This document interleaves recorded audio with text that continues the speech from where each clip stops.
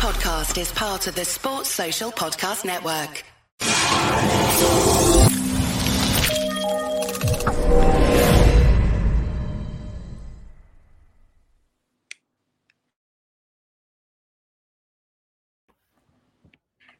Good evening. Welcome to the all-new Sugar and Silk podcast featuring myself, Ben Doughty, and the one and only Michael Olajide Jr. I see. We're going to do it like that. You're going to do your bit. You're co-anchor, so you're going to announce yourself. That's cool, Michael. Kicking off, Michael. Last night there was an historical show at the London's O2 Arena featuring an all-female card. Female boxing well and truly seems to have arrived, certainly in the UK. Star of the show, Claressa Shields, said that the US is still got some catching up to do in that regard. But let's talk about the main event. A lot of people over here were talking about precisely what Savannah Marshall was going to do to Claressa Shields, and she was a bigger puncher, and she was going to leave her asleep on the floor after 6 rounds. Wow. I did fancy Shields on points, I've got to be honest. So I kind of took some pleasure in kind of the job that she did on Marshall, who looked rather threadbare technically. I don't know what your thoughts were. And, you know, in looking at the fight, as immediately when the fight started, I looked at how Claressa moved compared to her, and it was just so distinctly different. Claressa was very, very comfortable and familiar moving around the ring. And, unfortunately, the other way, the girl she was very hesitant, and she was very heavy and cumbersome when she moved. And I thought there was no way they could be talking about the same girl. There's no way they could. I just felt like Claressa was working at another speed. Like she was working. She didn't have the viscosity, like heaviness of air around her compared to her opponent. It was just crazy. Marshall had a hard time with her. I likened Marshall to the kind of thing you might find chasing you in a zombie movie, back in there. You know what I mean? It was weird, Michael. Her rhythm was strange. And it looked, when you get a fighter who's decided, I'm going to do this, whether it works or not, there's no kind of process of feeling somebody out. She thought, this is my game plan. I'm going to have this strange kind of marching rhythm and the feints and the jabs. I'm going to try and load up and hit her on the chin with a big shot, right hand. Well, you're right. She's not. I don't think she's a natural fighter. I think she's a girl who's probably has those attributes. Like she's very strong. She's very determined. She takes a great shot. Things that some of the ingredients that make for a very good or great fighter. But I don't think it's her instinct. Her reflex didn't seem to be that of a person. I think anytime you have to take a lot of punches in order to score and eventually win, at some point in the game, you're going to run to a person who you're not going to be able to hit, or not effectively, not consistently, and not hard enough to gather the win. So, with some people, I think most people seem to agree that Shields won it by a street, and I think she did. But you always get the dissenters, and I've heard a few people saying, oh, you couldn't have argued with a draw, which, I'd have argued very vehemently with a draw in actual fact, because I think it would have been. Robbery is an overused word these days on social media, no doubt, but it would have been a robbery if Marshall had somehow got the nod in our own backyard, relatively our own backyard. It's really interesting, Ben. I've always thought, how could a fight be a draw?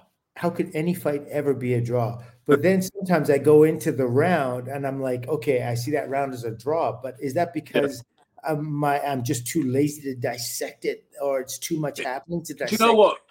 In reality, it's probably not a draw, Michael. Probably nothing ever is. If you really got into the minutiae of it. Yes.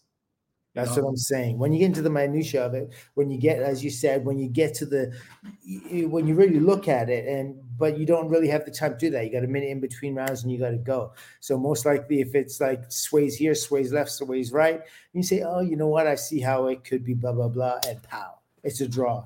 And unfortunately, probably the ringside judges have to do the same thing as well. And they have to do so without the benefit of having fought before. That's what's kind of, Yeah, because and that's why we get such crazy decisions in boxing, or one of the reasons. Some of the judges have been in there, of course, before at the sharp end, and some of them haven't. A lot of them haven't, clearly. It's funny. I remember when Hagler fought Duran in November '83. And Ring Magazine, I don't know if it was Bert Sugar or one of those kind of notable scribes of the day, he said, apparently the new world middleweight champ is called a guy named Even because he won more rounds than Hagler or Duran on the Japanese judges card because he scored 6 rounds even. Now I think, hang on, let's do the maths. If you got 5 rounds to 4 with 6 even, so he said it looks like a guy named Even. He's actually the rightful world middleweight champion. It's hilarious. And there was I think it was an Italian judge, I believe, or it could have been French, but it was European, kind of continental kind of guy, who scored 10 rounds of Leonard Duran won even. He scored 10 fucking rounds. Can we swear on this show, by the way? Is that allowed? I think probably okay right now. As long as you do it, that's okay. Not me. My mom may be listening. That's a good point. Olive, right? Olive Olajide, yes. In fact, I'm not going to swear either, just out of respect for Olive. That's the less profanity I will utter on this show, I promise. I doubt it. But no, so... may I just say, Ben, my mom's from Liverpool. She has don't worry about swearing. I know, because listen, I don't want to get sidetracked too much, but having you on the show, inevitably we're going to go on tangents about you and your career. I watched a cool kind of build-up to your Frank Tate fight on HBO, I think it probably was. And they were showing the whole Olajide family, who are all a bunch of cool black Scousers. You know, your mum was very much, sounded, because I was born in Birkenhead and my family are from Liverpool, even though I didn't really grow up there. Oh, wow, so that was very familiar to me, hearing your mum talk about stuff. And it looked like you had a bunch of hot sisters as well, and it just looked like a cool family. But oh man, yeah, we're a family. But in any case, I was going to say, like you say, sometimes when you look at scoring, and I do want to talk about scoring, because the other controversy on the card, you told me you haven't seen the fight, was Alicia Baumgardner getting the decision over Michaela Mayer in the chief support. That was a good fight, to be honest with you, Michael, in terms of elite skills and what you might look at as elite level boxing. I think it was closer to approximating that than the main event did, as exciting as it was. But a lot of people felt that Mayer won the fight. But Baumgardner got the fight. Now, what you get, Michael, is you get lots of people saying, no, but it's just because you don't understand ring generalship. And, Baumgardner landed the cleaner and harder shots, and it's pro boxing. If it had been an amateur fight, maybe Mayer would have won. Now, I don't know about you, but I score amateur boxing and pro boxing with the same principles. Do you? Ultimately, yes. It's about the fist hitting the face. Like how many times the fist hits the scoring part of the body more than anything is what counts in either amateur or professional. Exactly. And ring generalship, I remember reading an article in Boxing Illustrated. It was a light-hearted satirical article, but it was a glossary of terms for the boxing virgin who didn't understand the kind of hip, mostly American kind of fight scribe terms that would be used in the magazine. And so it was like a glossary showing you what things meant. And ring generalship was defined as what boxing judges refer to when they score a fight for the wrong guy. And I think sometimes it is a thing, Michael. Ring generalship is a thing, but quite how it can be a scoring criteria, I'm really not sure. Yeah, I don't understand that either. Just to jump back for a second on the Claressa Shields and Marshall fight, that was an important part of it. Like that ring generalship we talk about, the person who appears, I guess, the calmest, the one who's initiating the combination or the punches. The one who's cool and relaxed and handling those punches as they're coming in. I guess kind of like that's what they mean by ring generalship. But it's funny looking at Claressa again. I don't see her as a puncher. And the record says clearly she isn't. But a lot of people going into the fight, I thought I'd never really seen Claressa fight before, and I certainly didn't see Marshall fight before. But looking at Claressa, I'm saying, okay, she's a bit of an arm puncher and not as much, doesn't get her body behind her punches. So I didn't quite understand it. But she does have elite trainers behind her, and I think that's what helps her. Like she had John David Jackson Jr. in her corner, who was a fighter, a junior middleweight champ. He was an incredible American amateur fighter, so I don't know. Unfortunately, I don't know the pedigree of Marshall's corner, but it seems Peter Fury, who's Tyson's uncle, who's Tyson. Okay, and was he a fighter? He was. He had one fight and he lost it apparently, which Claressa made much kind of glee out of that in the build-up and the trash talk. She said, you were shit. She said, you had one fight and you got knocked the fuck out. You know what I mean? So Claressa did rather jump on that, Yeah, I'm sure. Yeah. Oh, she can she doesn't spare the sword at all. No, I love her.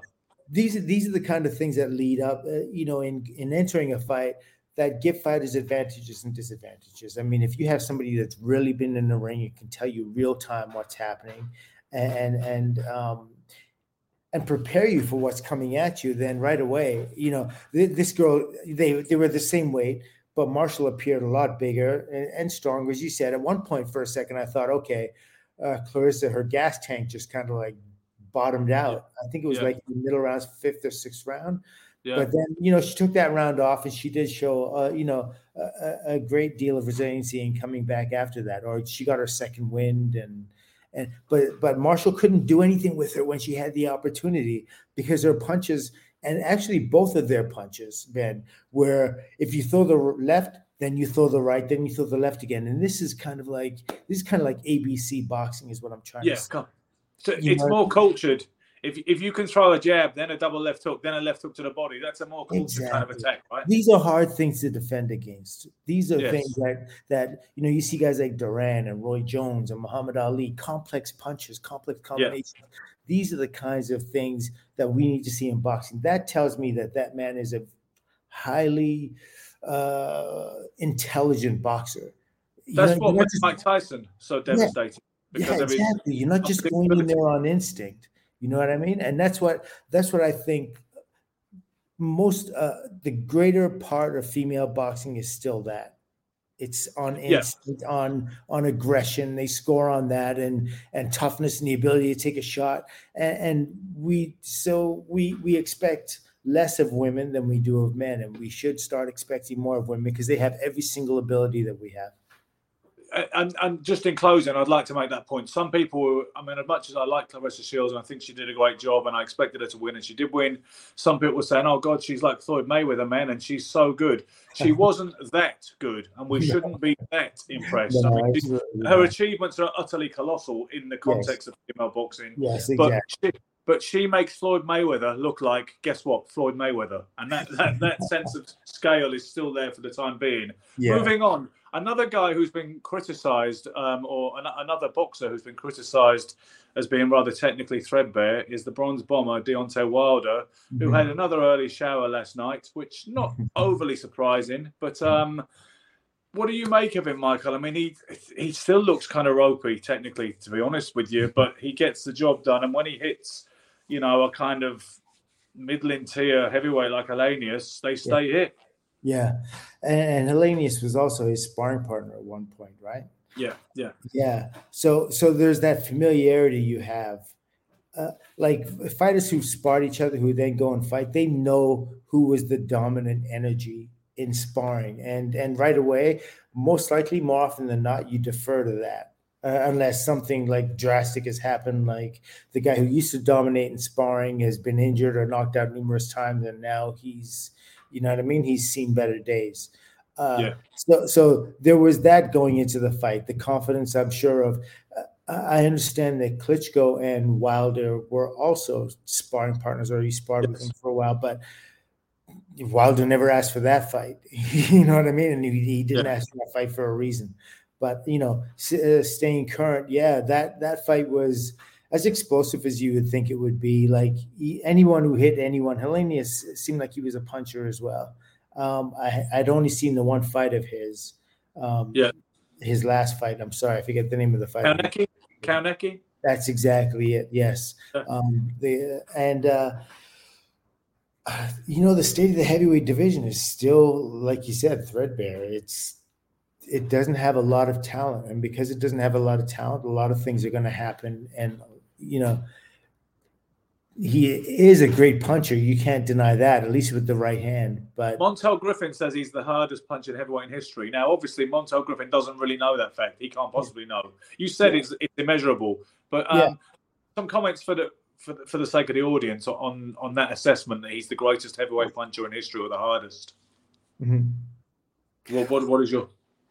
I mean, in order to measure the punch, you'd have to have an equal. I just don't know. I don't know, Montel. I respect you, love you. You're a great man. You're an incredible, champ talent. But when it comes to punching power. I mean, there's just so many. So many things are flooding my head at the same time, Ben. I can't even get them out. I'm so sorry, but When is people hit you, because when you get hit, right, and you've been yeah, hit in the gym and you've been hit in the ring, and you boxed one of the hardest pound for pound punches in history, and Thomas Hearns, who yes, did nail you with a shot and put you over, but you got up and you pushed him hard. yeah, It's true to say, isn't it, that there's different kinds of power and there's yeah, different kinds of buzzed, and it yeah, is really hard to explain to people who haven't been in the ring as well. When you say, "Is he a hard puncher?" You say, "Well, he's kind of a stiff puncher," you know. Or you say, "Oh, that guy's yeah, really kind of heavy-handed." You know what I mean? It felt like you were yeah, bricks and gloves. Larry Holmes, when they asked him, when Sugar Ray Leonard asked him about Mike Tyson's power after the fight, because Ray yeah. was working for HBO. In response to Ray Leonard asking for a comparison between the other guys, like Ernie Shavers and such that Larry boxed, Holmes said, "I got to say, he's a sharper puncher than those guys." He said, "But other guys punch much harder." Yeah. That was his opinion. So Yeah. it's hard. It's hard to quantify, isn't it? I like to say that if you know how hard your opponent hits, he doesn't hit as hard as you think. Yeah, because you know what I mean. It's like I'm sorry. When you get knocked out, you don't feel it. I've never been knocked out, but I've been knocked down. Yes. And I know it's the strangest feeling. The first time I got knocked down, I thought I'd been knocked down a couple of times before in the gym, or I'd taken a knee or gone over or whatever as a kid, whatever. But when I got knocked down by, it was Darren Barker, right? The guy who won a world title at some point, the IBF title against Daniel Geale.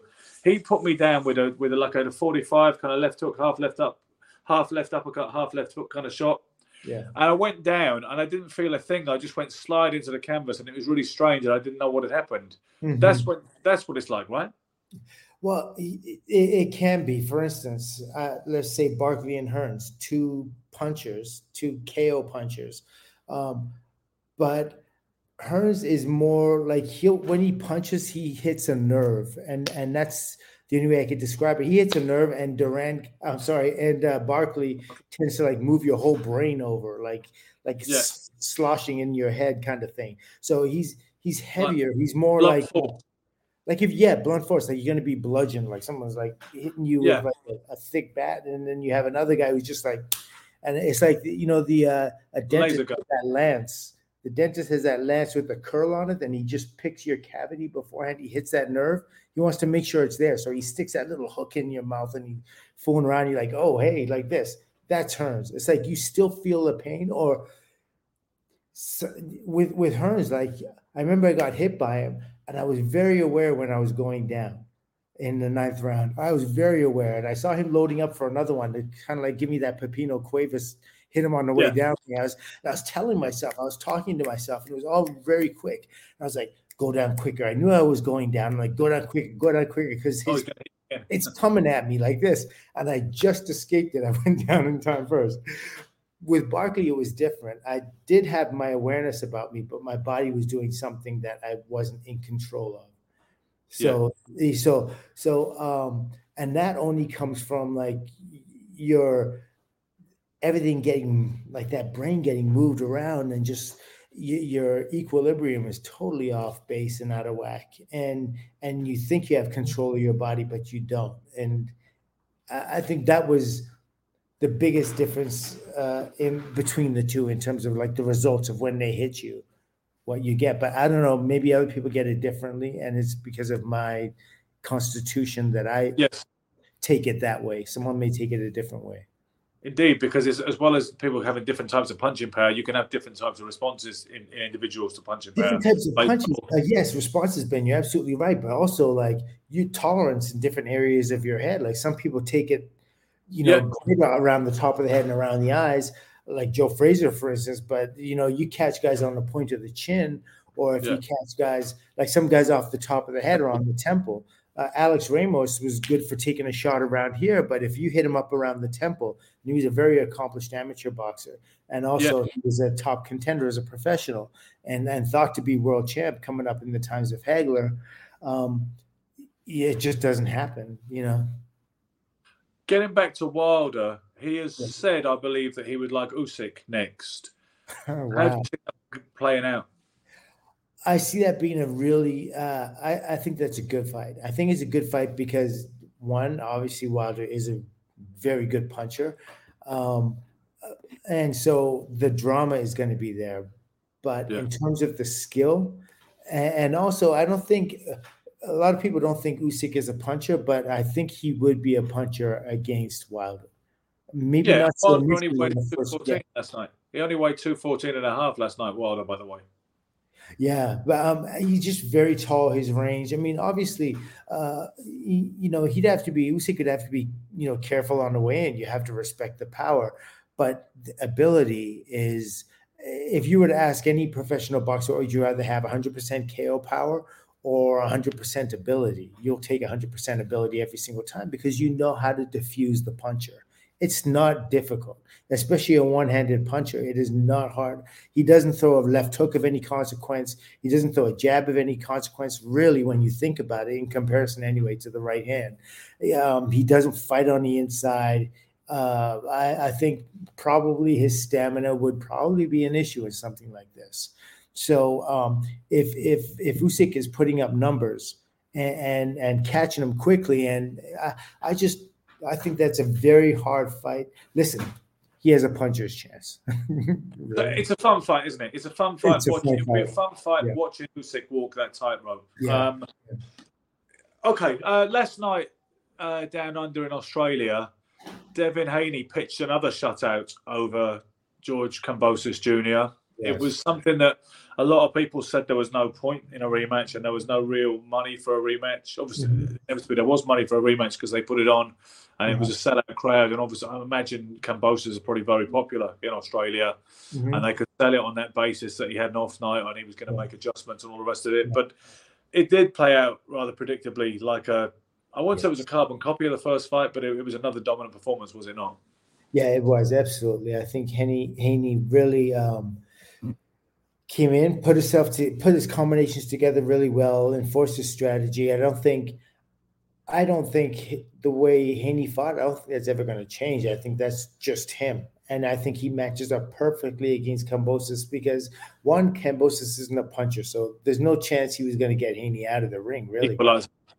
Yeah, there was no equalizer in this fight at all. There was no, you're going to catch him late, or maybe you'll catch him in an exchange. He couldn't exchange with Haney. Haney was faster. Haney isn't a puncher either, but he has a little authority. He'll, if he cracks you, you'll know you're hit. It's not like you're going to be like get hit and be like, oh, hit me more, It's a Floyd Mayweather blueprint, right? I mean, he's got the low left hand. He's got the minimal, the short offensive output, just singles and 1-2s and the hooks and all the rest. In terms of power, I thought that Mayweather has more power kick behind his punches than Haney. That's for sure. Certainly a lightweight. Yes, certainly a lightweight, and even a welterweight. People weren't too concerned, weren't too happy to walk through Floyd's fire when he sets his feet. I mean, look at him, even against Canelo. Canelo wasn't dropping his hands and coming straight in on him or chasing him overly exuberantly. They respect when he sets his feet and he cracks you. People chill out real quick. It's just that he defends. Yeah, Floyd will do that. Well, let's make a deal. I'm going to keep you in check. I'm going to win this decision. But if you get a little bit too hot, come at me. I'm going to crack you real good. So you make that sort of like silent agreement between one another. Yeah, absolutely. Like with Ricky Hatton, because Ricky Hatton wouldn't make that deal, wouldn't make that compromise. Exactly. Ricky Hatton knew what his best bet was, and he stuck to it with integrity. Yeah. Yes. And that's why he got knocked out to a great degree. There you go. Yeah. So in terms of that fight last night, it was very much, it kind of like flatlined. It was the same old thing. You knew that Kambosos could not box with Haney, and because he's not anything other than a boxer himself, Kambosos, he can't let go. Like, here's one thing I never understand, Ben. When you're a fighter, I wasn't taught this either. So it's same thing shining on me. You're taught to fight a certain way and you stay within the pocket, and that's just the wrong thing. You have to do like scenario. It's almost like in football, American football. You go to the 2-minute drill. You need to win the game within 2 minutes. So you do things you don't usually do. And in boxing, they don't do that. It's like, okay, well, listen, this is the last round of the fight. You have to learn to let go. You can't stay here and do this and like, blah, blah, blah, blah, and throwing punches down the line, little jabs and stuff like that. That's not going to win you the fight. Now you have to be big. You have to open up big. Yes, chances of you getting caught are bigger, but this is the only way you're going to have a chance to knock someone out. Like you can box like, I don't know, Sugar Ray Leonard, but who is a great finisher. I can't mess with that. But in the last round, you got to punch like you're John the Beast Mugabe or George Foreman. You got to open up your shots you need to take. Because otherwise, you're not going to win anything. I mean, you know what? After 4 rounds, his cornerman, oddly, the cornerman who was talking to him was the one out the back, not the one in the ring with him. There was 2 in the ring with him, and there was a guy talking from behind him, telling him what to do. And he said, it's the 5th round now. He said, you got to start tagging him, is what he said. And then he said, you got to start getting your feet there. You know, he just said, you got to start getting your feet there because you're not getting your feet in first, so you're not being able to hit him. You're not getting in range. But the funny thing that Kambosos kept doing was the kind of orthodox southpaw thing, but that was gaining him absolutely nothing. And it was strange because whenever he did it, almost right on cue, Haney would hit him with a pinpoint 1-2 as soon as he went in that portside stance. He never threw a punch from it, I don't think. He just kept standing in it. I think he didn't throw anything. He did in the first round numerous times, and I think what he wanted to do was it was their way of confusing Haney. You know what I mean? Like show him southpaw, show him orthodox, and that's going to cause him to hesitate. And if he's hesitating, he's not punching. If he's not punching, he's not hitting you. He's not scoring. That's what they hoped. Yeah, that's what they hope, but that wasn't the case. I mean, I do think like, I guess later it got to be blowout rounds, and at some point it seemed like Haney was a little bit like winded for a second, but you know, I know it just never turned into what you'd hope it would. You know what I mean? And I think, like I say, I wasn't eagerly anticipating the fight for that reason, and I think. If only somebody had more control of this sport globally, where they could say, sorry, but we don't think this one is the best option forward. I realise, fighters, people have got vested interests, and it's good that to a degree that fighters have got control over certain things. And, I guess Kambosos' whole kind of bargaining chip in the first place for the first fight was he could get a rematch clause. Yes. But I think if it's not in the public interest, then perhaps we should be able to veto some things like that in favour of others. Talking of the public interest, I want to finish on this. We're not going to, if we stick to our promise of just doing half an hour, then we're not going to get a lot of time to talk about it. Maybe we'll do 35 if you're cool with that, because I don't think anyone's got a gun to our head. But British boxing has been rocked by a scandal of the last 10 days when Conor Benn failed a drug test for the drug clomiphene, or otherwise known as Clomid. Often used for female fertility, but not exclusively, clearly. And the fight was cancelled, which was a big fight, big casual audience really looking forward to it. The hardcore seemed to be divided on the kind of veracity, and the organic value of the matchup. But it was a big fight. They were getting Ali Fraser type money for it. They were scheduled to. Wow. And then on Wednesday, Ben tested positive just before the public workout. The rest, it all blew up.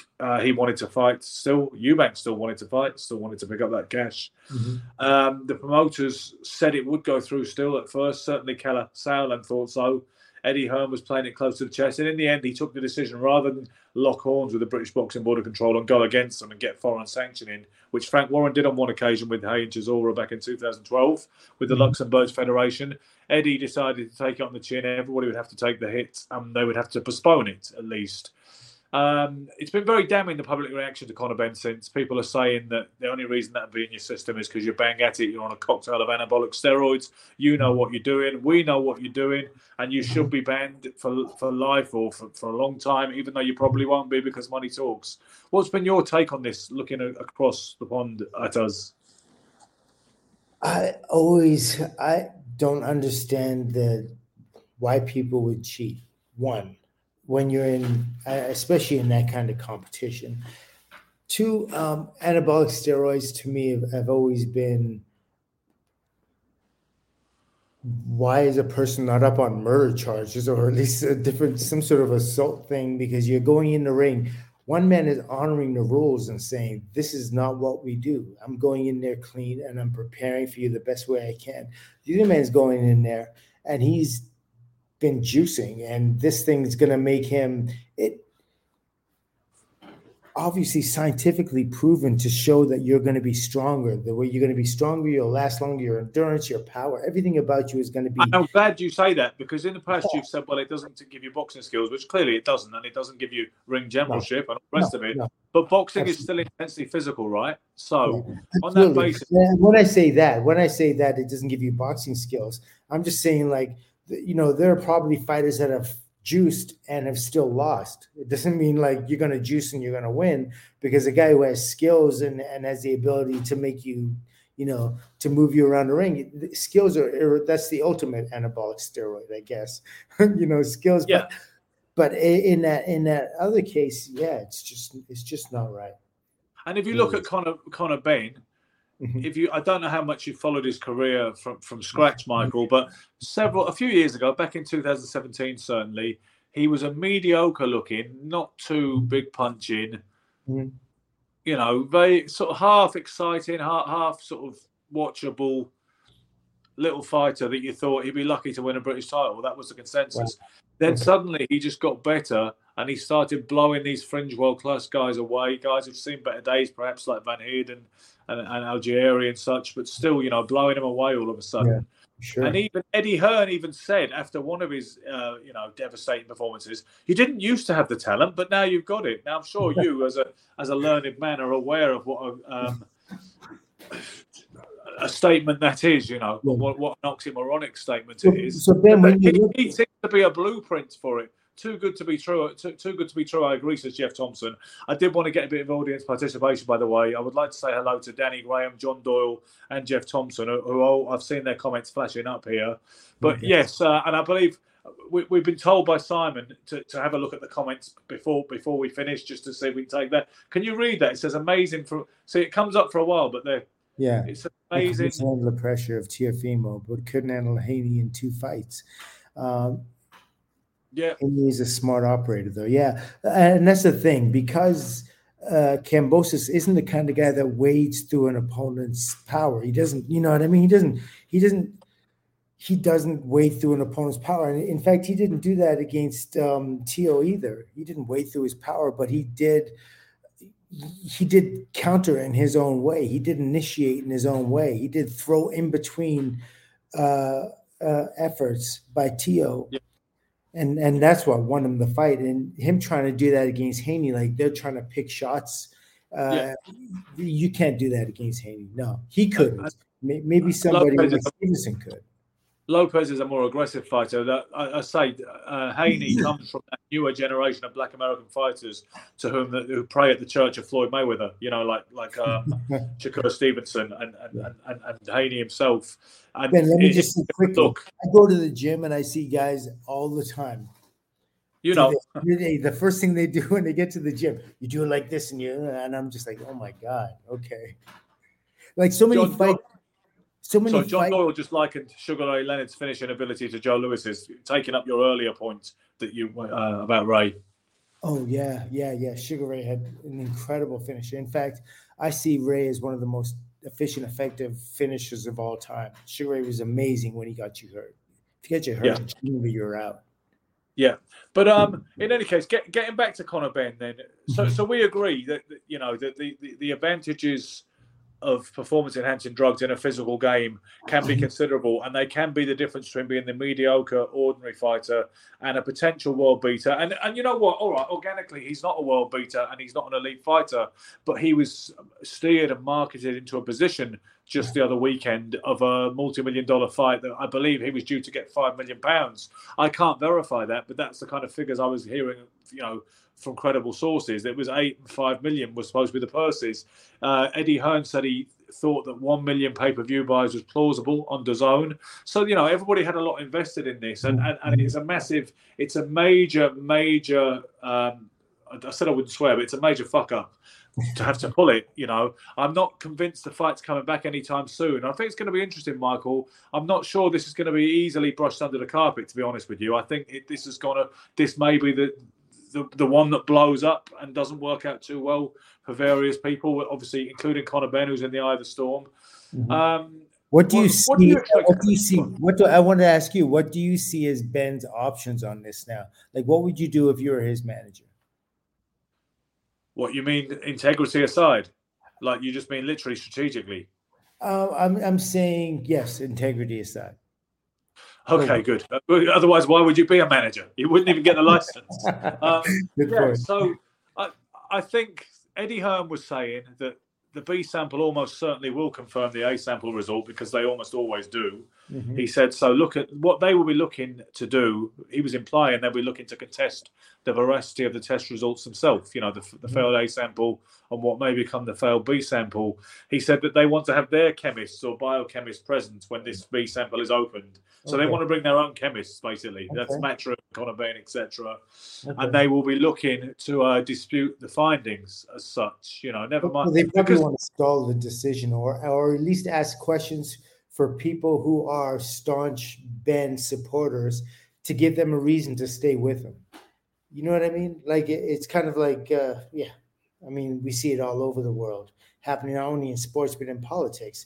It's like you just want to give your favorite an alibi, or a reason why he could not, just put a little shade of doubt on the answer, and then the people that are staunch supporters of him can still stay behind him. Exactly. Do you have a suspicion how it'll go? I know you're probably not as dialed into it as we are over here, but do you have a gut feeling what will be the upshot of this in a few weeks' time, whenever it gets resolved?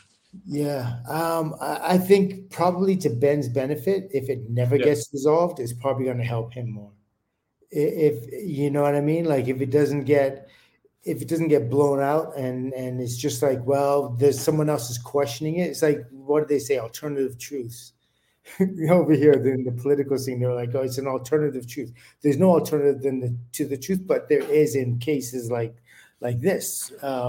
He's in my eyes, he's tainted. It's tainted. It's tainted. And now that it's tainted, I personally would question anything before, and I would absolutely question anything after. So, I mean, I understand somebody else that came out of the woodwork, a fighter who he fought in the past, that said, I can't believe that he blew. You know what I mean? Like, he hit me, and I'd never been hit like that before in any time in my life. What do you think of that? You know what? You've got to weigh it up. Sometimes a fighter jumps on the bandwagon because he thinks, okay, now there's my get-out clause. That kind of psychological damage that knockout loss did. I've now got a get-out clause because it wasn't real, and he's a cheating son of a bitch, and that's the end of it. You could say, I remember when Billy Joe Saunders tested positive for oxylophone, and David Lemieux was suddenly talking smack, saying, "Oh, you cheating bastard," and no wonder you boxed absolute circles around me because you had this kind of stuff that makes you lose weight. But I mean, see, here's the thing as well, Michael. I've been pretty vocal about the Conor Benn thing, I suppose, while not making an absolute judgment. Whereas I was kind of quiet when Billy Joe Saunders tested positive for oxylophone and lost the Andrade fight because of that. Because you know what? Because he's a friend of mine. Same way, if you suddenly got convicted of something really heinous, maybe with one of them Victoria's Secret models that you seem to be lucky enough to train, suppose something really terrible happened. It was a scandal of that nature. I wouldn't be talking all over social media about it. I'd be saying, well, it doesn't sound like the Michael I know. And the thing is, it isn't the Michael I know. You know what I'm saying? I was a bit... It's all very well to accuse people of being hypocrites, but we are instinctively a little bit more close to the chest when it's our friends and people that we vouch for who's suddenly in the spotlight for something like that. So, with Billy Joe, I didn't believe, ultimately. I chose not to believe that he was a drugs cheat. You know what I mean? I thought it was what we do in times like that, I just tend to, and I think the majority of us just tend to go silent. Yeah. Because there's really, common sense will tell you this happened, and it's undeniable. And so, you just kind of like, and you make superficial sort of like statements. You don't really go in depth on that. Yeah, exactly. And, you know, I think ultimately it's the nature of the drug that was found in his system, which seems damning, because it seems harder and harder from everything I've learned about the drug since this story broke, it seems hard for it to end up in your bloodstream by accident. And it does seem so awfully consistent with the uses that people who understand this, particularly bodybuilders, they're always your go-to guys when something like this. A boxing fan who's a weightlifting guy, a bodybuilding guy who hangs out in the gym in that kind of meathead kind of culture, right? But they like boxing. Those are your guys who will tell you that they're like chemists. You know what I mean? So it seems very consistent with what they're talking about. In closing, let's look at what John Doyle says, and we can kind of use that as our kind of outro for this one. I think he says in track and field, if you test positive by VADA, the association ban you immediately with no hearing. Yeah, this is what John's saying. He's saying that as soon as you get that red flag, that is it. There's not all this kind of mitigation, because you see, it's very cloudy in boxing, just in closing, because UKAD are the only body that the British Boxing Board of Control, who Colin Benn is licensed by, UKAD are the only authority they recognise in this context. Having said that, lots of fighters in the UK and around the world sign up to this VADA testing, which the WBC very much push. I'm not saying it was related to this fight, but they do. Conor Benn, in actual fact, was once kicked out of the WBC rankings because he wouldn't enroll in the VADA, sponsored kind of clean program. Then he did sign up for it, and then he was back in the rankings. But because UKAD are the only authority the British Boxing Board of Control recognises, it's a bit difficult to see what they're supposed to do about a VADA test or an adverse finding. Never mind anything else. But you could argue that we need more cohesion on this, for sure, in boxing generally, and we need a global governing body, and we need a set of standard uniform procedures, not just for drugs, but for other things, like whether we should have pointless rematches in Australia or not, or whether we can move on. Well, the thing is, Ben, but here it is, as simple as this: cheating is cheating. There's no reason why that thing should be found, those chloroform or whatever it was should be found. That too should be found in your system. There's no reason. There's no reason why it should be found in your system. In boxing, you're allowed one thing in the corner: water. That's it. I mean, maybe now I don't know what, 7-Up, I don't know. But from when I was fighting up until fairly recently, the only thing you're allowed in your corner is water. And, it's the same thing with training. It's like, yeah, you could drink orange juice if you want, or 7-Up in training, but come fight time, water only. And when you're taking an anabolic steroid, something that's changing your very cellular structure and making you stronger and faster and hit harder, you're hitting a man with, more than your normal power, and more power than he's used to be hitting. That's murder. You're at least changing this. You're killing brain cells. You know what I mean? And that is that. There should be a law for that. There's no way they should absolutely wash this away and shove it under the carpet, and it never happened. So the fight never happened. So now there should be no repercussions. It's like, no, you need to lay down a law. If you have somebody who feels like they're above the law and they're allowed to do those things, and then they do in turn get over on it and are allowed to, get a free pass and come back and fight again, guess what?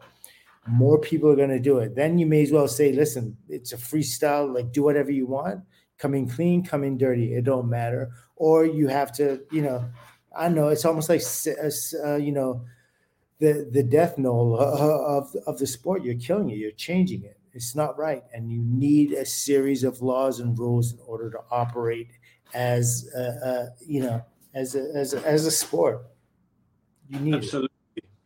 I would like to thank everybody for tuning in to the inaugural episode of Sugar and Silk. Thank you, Michael, for gracing me with your presence, and for agreeing that your name would appear second in this kind of pecking order. Thank you very much, Sugar. I think it just sounds Sugar and Silk. Absolutely, yeah, absolutely. I know that's not true. There's any kind of argument over that. Listen, guys. Although if my head grows bigger, I might fluctuate a little.